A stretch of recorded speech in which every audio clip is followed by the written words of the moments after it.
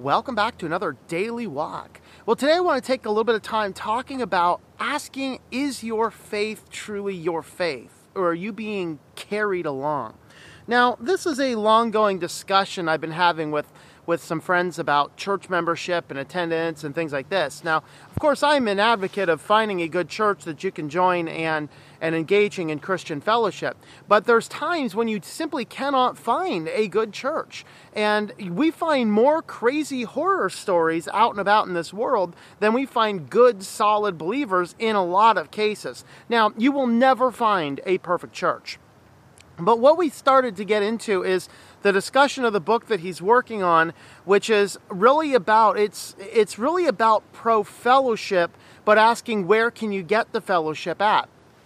And as we were discussing this, he's carrying forward the idea of the incubation period I've talked about in several of my books already. And that incubation period is this period of time when you truly are saved, but it doesn't really look like it as much. Now, I'm going to reject this concept that it was pushed out by either the Navigators or Campus Crusade, I forget which group, a number of years ago, that basically is like, you can have Jesus be your Savior, but not the Lord of your life. And it's okay if He's never the Lord of your life. I completely reject that idea. My apologies for the wind. It's a very windy day. But I completely reject that idea because if you are a Christian, the defining point of a Christian is, are you obeying Christ? Are you living like Christ? Are you living for Christ?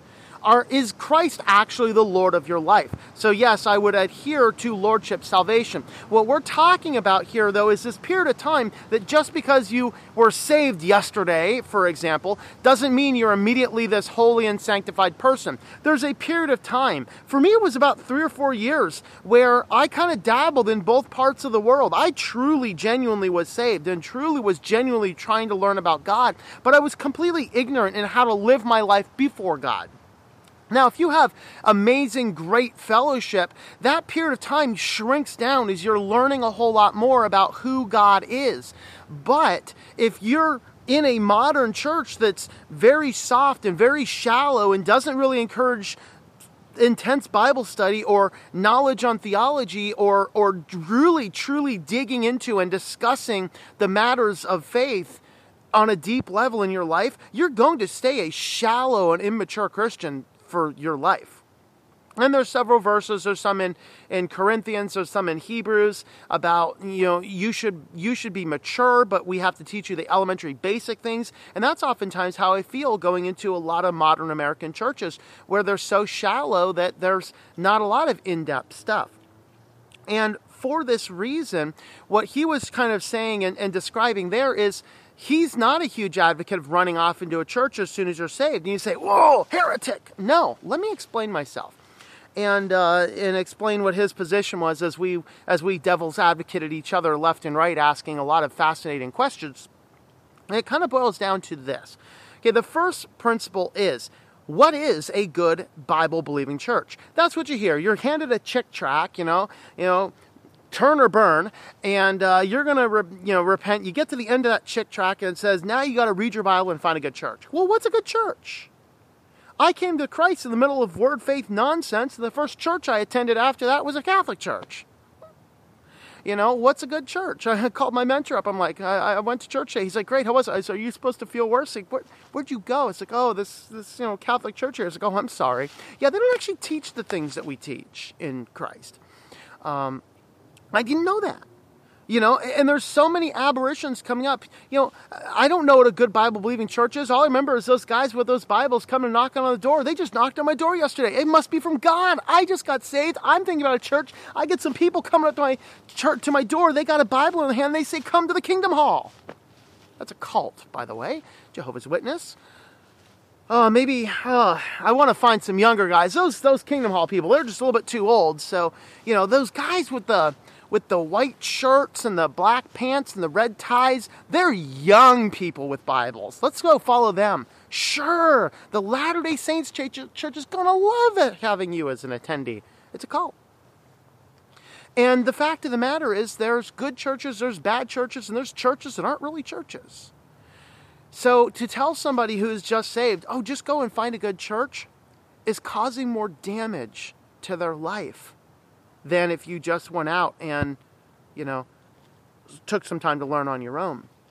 Now, the thing is that I'm a very academic person. I can sit down and read a textbook and learn something. Not everybody's like that. But the fact of the matter is, and what my friend's position is it's best when you first become saved to spend a little bit of time yourself in intense study of the Word. And this is what he's been doing as a young man.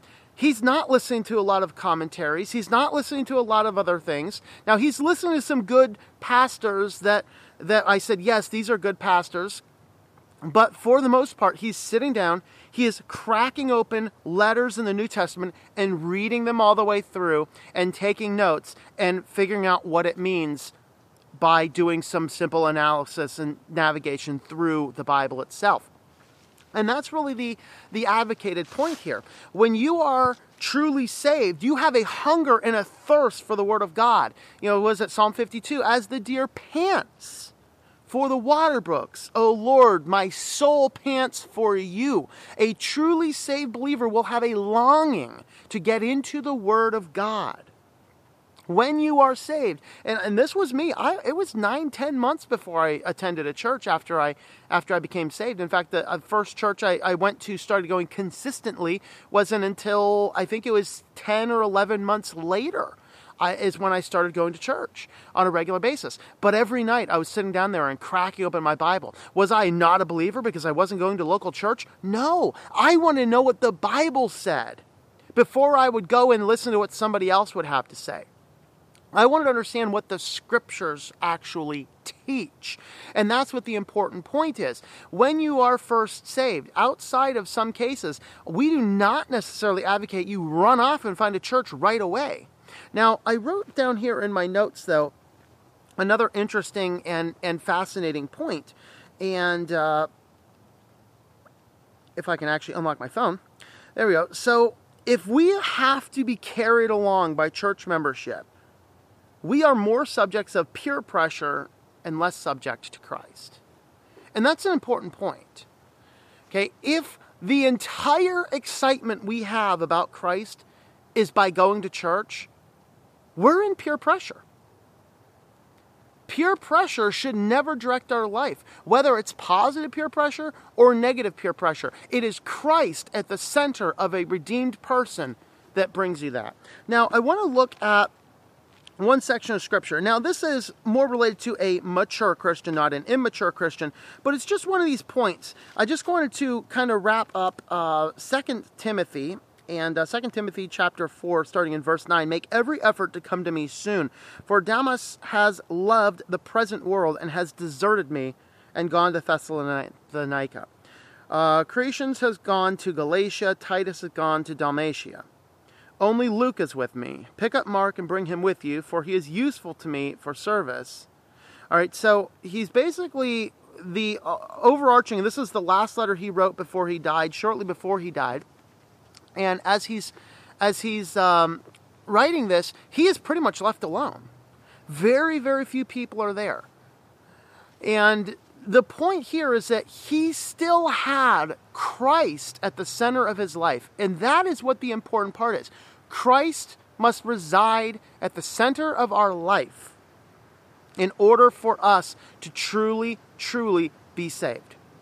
And if Christ is the center of your life, you will hunger and thirst for the Word of God. And you should take the time to learn the Word of God, even independent from a congregation. And then, once you know what is true, what is not, when you have that basic discernment that comes with knowing something about the Scripture, then you can find a good, decent Christian fellowship.